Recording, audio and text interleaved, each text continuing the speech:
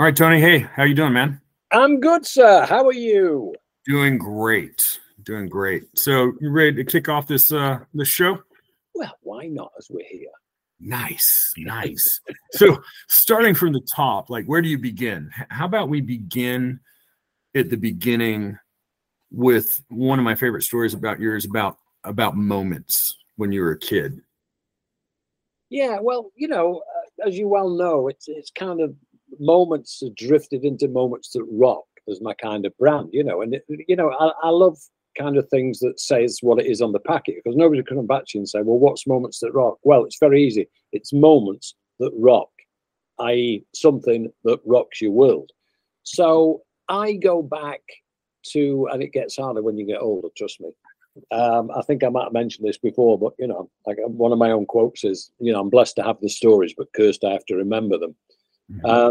But yeah, I suppose my first real moment was, well, I mean, a slight, when you first get into music as a teenager, that's a moment as well, because it has an effect on you, because all of a sudden you're exposed to music. And in the time I was growing up, it was pretty amazing music from both sides of the Atlantic. So I kind of remember hearing Mr. Tambourine Man by the Byrds, I thought, well, I like this pop music. It's pretty good. And then you kind of do your bit of searching around record stores, if anybody knows what a record store is nowadays.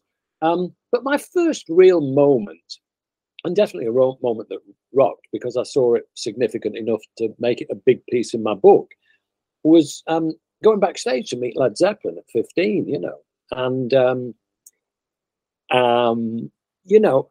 it made me realize what it was like to meet your heroes because, back in the day in school, I mean, they don't teach you interpersonal skills and stuff. And when I was promoting my book, a guy asked me, a question about what did you feel the music industry taught you that would have helped you when you met Led Zeppelin as 15-year-old? And I said to him, well, not as much as you think. And he said, really? And I said, yeah. I said, well, when I was like, 6 or 7, I realized in the school playground I didn't want to hang out with this jerk.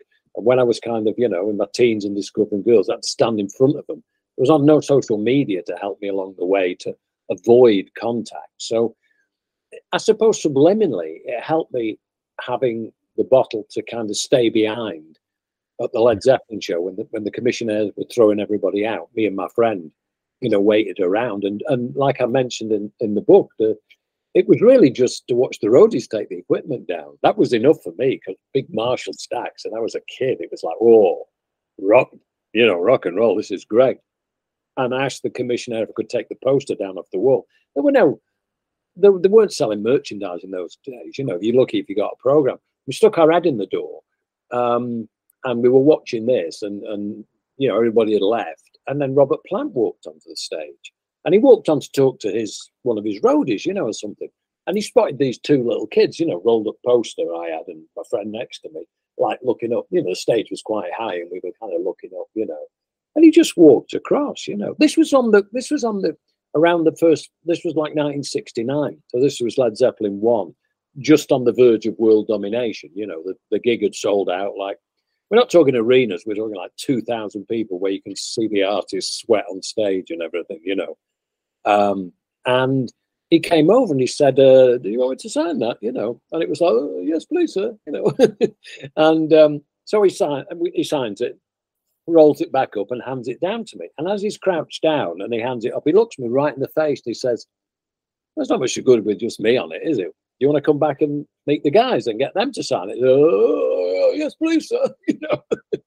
So that meant we went backstage to meet Led Zeppelin, and it was a theatre, So the backstage area, it wasn't like nowadays where you have riders with people want particular coloured M&Ms and stuff. They're very meticulous about what they want. There wasn't even hospitality or anything. It was the light bulbs with the big mirror and the countertop, and Jimmy Page was sat on there, and Robert Plant was in the other corner, and two guys were sat in there. And they're a roadie coming in and out, dropping bits and pieces down. And then obviously, in those days, bands were packing up and then driving to the next gig. It wasn't really necessarily staying in hotels. It was like life on the road, 1969 and on. So we went backstage, and then one thing I remember particularly when I was writing about it was I've always said this to the extent of, almost boring myself with it, but there's nothing like music to take you back to a time and a place. So I'm writing a story from 40 odd years ago, and I'm in that dressing room, and I can see Jimmy Page, and he's got his legs, he's got his hands underneath his thighs like this, and he's rocking on the table. And he looks at Robert Plant and he says, "Are you going to come round to our place then tomorrow, and we'll finish that track?" And this kind of, I might not have heard it at the time, but I heard it when I was writing about it. And I stopped in my tracks and I thought, was I there at a moment in the history? Could have been talking about Stairway to Heaven or something, right? But the moral of the story, for want of a better word, Sean, is that when I had no idea I was going to work in the communication business. I spoke, my slight communication skills allowed me to have the bottle to dare to go backstage. I mean, I could have said, well, we have to get the train. Sorry, meaning like I'm shit scared of going backstage. Sure. And the interesting thing was all my friends from school were all at the same gig, and they all bought the same records and things, and I was the guy who got to go backstage, But it did make me realize later on in my career when, my job was to get people into bands, get them to play them on the radio station, but also you'd invite them to gigs. So you would go and get them along to the gig, and you try and get them to meet the band and everything. But invariably, I realized, like I said, what it was like to meet your heroes. But the thing is, when I'd given tickets to the media and I had some left, I would go outside a venue and I would look for kids that, and you'd have the touts there looking to fleece them and everything. And I'd find some kid, who clearly didn't have a ticket. And I looked a little shady because it was like, "Have you got tickets?" And it was like, "No, come this way." And it's almost like, "How much?" And I remember one particular thing at the Manchester Apollo, and I went to the side of the stage, and there's a guy, it's drizzling with rain, good old Manchester, and it was a police gig or something, and they clearly didn't have gigs. So I said, "Do you want tickets?" So it was that, like, how much? I said, "I just want you to just come round the corner." I mean, it kind of sounds recited. It sounds like I'm going around the corner and beat the shit out of him, but but what I was trying to say was, I went around the corner, I gave him 2 tickets. Wow.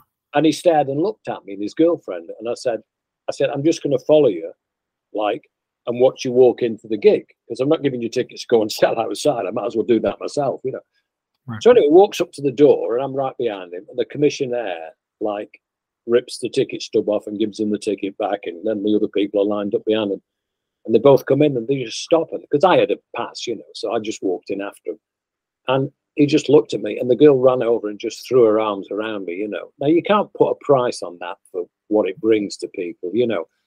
And I was doing this, we're talking probably 78 on for the next 30 years or so, about giving tickets away. But it always made me realize that moment that rocked my world. I knew from experience what that moment meant to those people, because they would go to school and say, "You don't believe this." Their friends probably had bought tickets. And I got tickets off this guy. I've never seen him in my life. He gave us free 2 tickets. And obviously they were good seats, because you're giving it to media. And I didn't need to sell them, but you can't put a price on the happiness that it brings to people, Yeah, I love the moment that rocked for me. Yeah, I love this story. Just and to back up and kind of put it in, not to take away from the entertainment, just how cool that story is that from a business perspective, and that's what I really find valuable about a lot of these things that we're going to be talking about, is that when you apply that in a business setting, whatever product or service you might have, if you're not working to establish that relationship and that moment experience with your customers, and you really don't, because you caring about creating other moments for people in that last bit of the story, if you're not doing that with your customer, you really need to rethink things, because that could be so impactful and so valuable. And I did bring up a couple quotes just on the topic from different perspectives of even Steve Jobs says, "The chance to make a memory is the essence of brand marketing." And then there's another quote that I love from Maya Angelou that says, I've learned that people will forget what you said, people will forget what you did, but they will never forget how you made them feel. Yeah. Totally. And it's so important. It's such an important business lesson. It's an important life lessons, because life really is a collection of moments. I also think that, like I say, obviously it resonated with those fans and it resonated with me, but I experienced those moments, and it's easy to talk about now because everybody's heard of them, but the look on U2's eyes when I kind of told them that I got a national radio session and a national TV when they were just promoting their first album. They would have been happy with just a play, but appreciation is a very attractive component in anyone, because my job was to do that, but to see the look on kids learning their trade, so to speak. Mm-hmm. I thought that they thought they were going to do little interviews in small stations and build them up, and then something comes out of the blue. Because of relationships I had with people, I knew that everything I gave to anybody in the media would be listened to. When the guy phones me up and says, yeah, I really like this, are they available on such and such? And of course, they're available at any time to do national TV. But I can still, even just reciting it now, I can still see, the look on their faces, So I think that that's something that should continue with everybody in their careers, in as much as, because every moment that comes should still give you a thrill, and a level of appreciation that really makes you glow. Because the other thing you do off the back of that, Sean, is you go out and you celebrate that moment by being the best version of yourself that you can. So if I've got my national TV, you better look good on that stage. It's not a conversation, but they think there's this, because at a band at that level, it wouldn't apply to them kind of now, because obviously they're more experienced in things, but you have to step up and almost like, make that moment pivotal in your career, because the better you are, the more chance you have of more moments cropping up. Right. There's another aspect of this that will relate to another story that we'll talk in more in depth about later, but it's the early days of U2 when you take them to those small gigs. And they'd be sweaty and tired after playing, their full, all their sets. And they'd go in the back. Behind you. What's that? Is that Led Zeppelin behind you? Oh, that? That's one of my favorite pieces of wall art. Love it. That's Jimmy Page. That looks like nobody bends over like that. No, that actually, and I actually know the photographer that took that, and he has a wild story that I'll tell you privately about flying from New York to Detroit. And I believe it was 1975 on their plane. And he took that shot. And why I like that shot so much is it's because of the perspective where Brennan, the photographer, Michael Brennan, he was on the stage. And so he's shooting it from the band's perspective, where you look into the audience and you see the looks on all the audience's faces. They're like, oh, wow. Well, you'll probably have to edit this out, but I've interviewed photographers for my podcast, and I was there in those, 70s and things. And the best photos, if you look at the Hendrix photograph burning the guitar, if you look at the David Bowie, Mick Ronson fellatio shot, all black and white. Yep. In those days, photographers were allowed on the stage, not in the orchestra pit, because those are the best photos ever in rock were taken in black and white without digital by photographers who knew where to position themselves to get the best shots, and that shows it. It's fantastic. Yeah, I'm totally envious of you in a very non-douchey way about being able to see Zeppelin. Let me tell you how much of a fan I am, and me and the wife both. For our wedding, our family and friends wedding, the song she came walking down the aisle to, guess what it was? It wasn't Dazed and Confused, was it? No, well, no. It probably should have been for her. She would have thought it through, but no, it was Thank You. Ah, brilliant. Love it. It's a beautiful song, but the closest we ever got, we saw Bonham's son. He had the band called the Zeppelin Experience.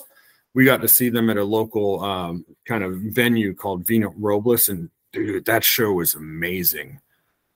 Bonham his dad would have been proud. The quality of production that they put out. I mean, it literally sounded exactly like what you'd hear about, here on the radio. They legit sounded like it. But yeah, that's my favorite one. I love the Vantage Point. I'm a huge Zepp fan, but I'm sorry for the need to edit, but I just noticed it and I just thought, well, I've got to confirm. I might not even edit, and here's why.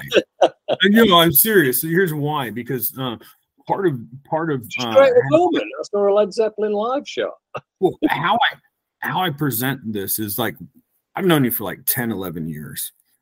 And for the audience, like, we talk to each other pretty often. I would say lately, weekly at least. But we always have these conversations where we talk about some of these topics and people and things. And we always come away like really kind of energized and motivated and kind of inspired in a cool way. And at one point, a few years ago, because we've been sleeping on this idea for a while, it's like, man, you know what? We should probably share these conversations with other people. I think they could actually benefit, especially business people. It's like looking at the music industry and your business from that lens. I mean, even I think Steve Jobs said, I liken my company to the Beatles. There is that reference when Ronnie hired you at Magic Leap, to be the headmaster of the School of Cool. There was a reason for that. It's like, what are bands in the business of doing? They're in the business of making people feel really, really, really good. And if you can translate that into your business, like with Apple and Steve Jobs, he created the ultimate cool kids club. Think different. Here's to the misfits that think they can change the world. Like, bro, you're selling computers and a phone. But it was the story. It was the way he made people feel.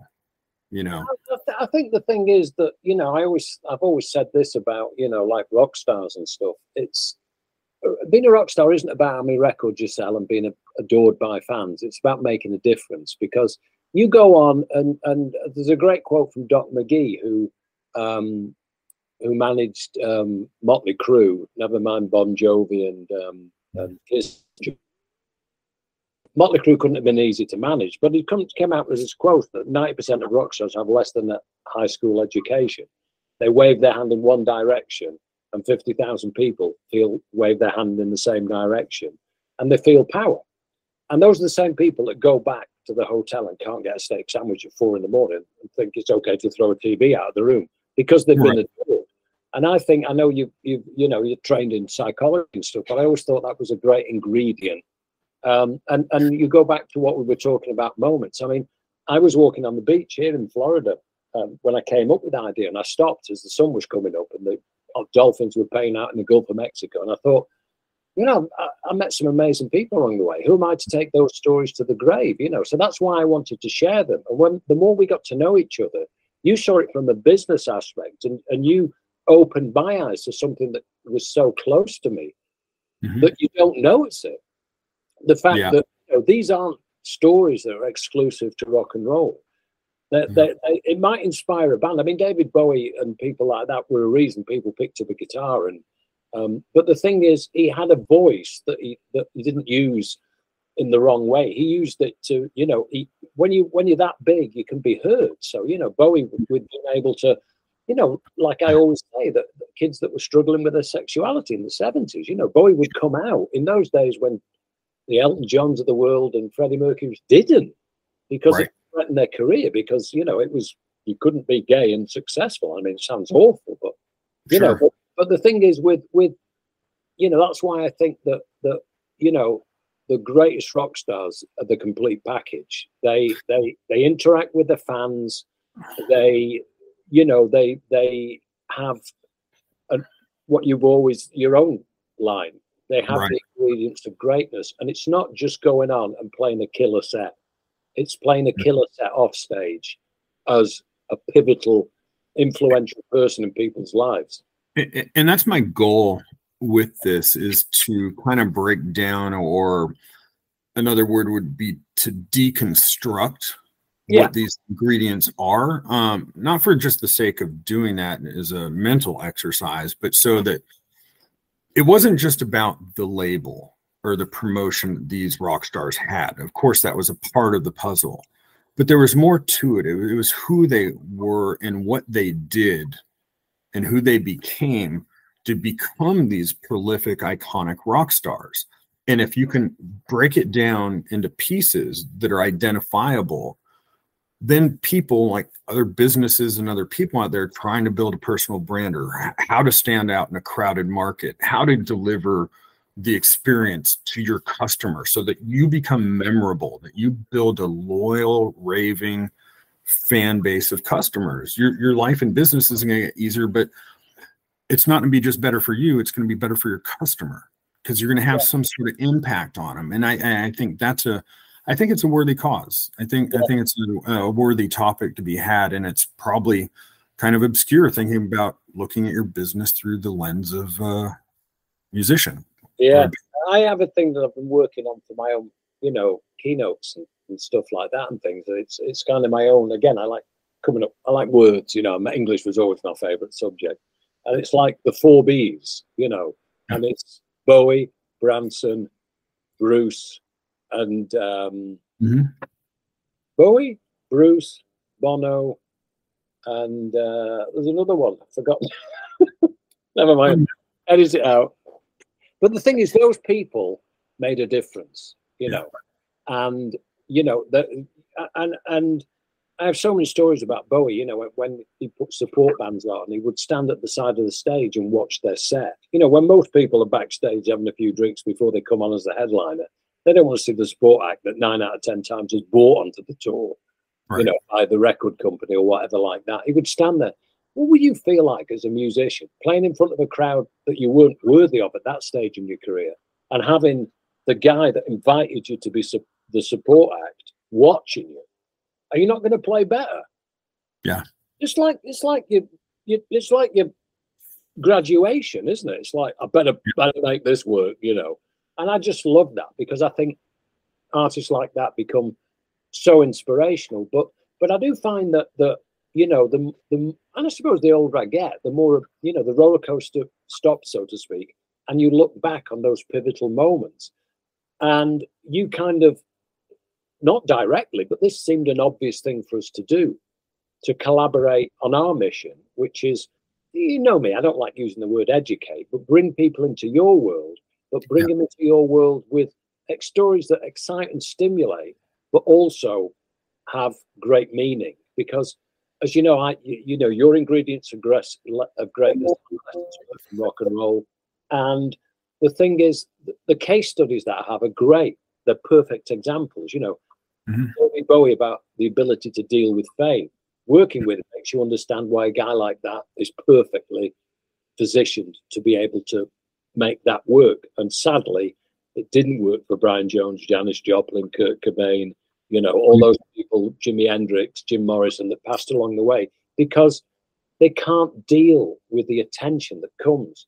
And the other topic, which we'll get to another time, is U2 preparing for success. Anybody who gets on the stage wants to be successful. And with that, the bigger you are, the more famous you become. Yep. So you better get your house in order from the beginning to deal with that. Because if you get there and you become, all of a sudden, the 11 people that you play to becomes 100, becomes 500, becomes 5,000, then you have to grow with it. Mm-hmm. Because if you walk on that stage and all of a sudden there's a massive amount of people that you really wanted, they're there.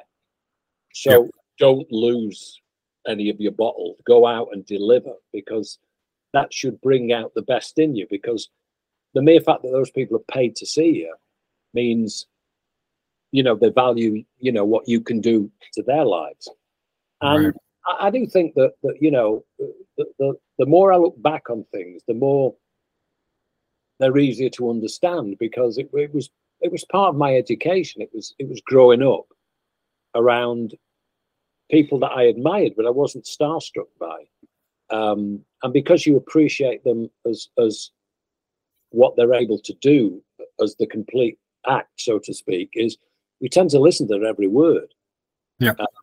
And you grow with them, Yeah, absolutely. Well, hey, man, it was a great chat today. I think we've been on for a bit. This is I always enjoy the topics. I never get tired of the stories. Any last words before we say see you for this session? I just think, I just think, savor the moment, because there are moments that come. There are moments, I think you create your own moments to a certain extent, but sometimes the most amazing moment pops up out of nowhere. And just going back to the start of the conversation, that was my moment with Led Zeppelin. Right. I just was happy that I got a ticket. And then when I got to take the poster off the wall and peep in, I never expected to meet the band. But the thing is, I suppose even at that age, I was prepared. Yeah. And for want of a better word, what 15-year-old gets knighted? Right. I think it speaks to another thing too, just the willingness to go back in, where how come all your other friends didn't hang out to try to go back in? That's something we'll talk more about you later. Yeah. Well, about your immigration from the UK to the US. Not only that, but we'll have another conversation about how I got a job into the music business. Oh yeah, that'll be. I think we should do that. We should probably do that next. Yeah, why don't we?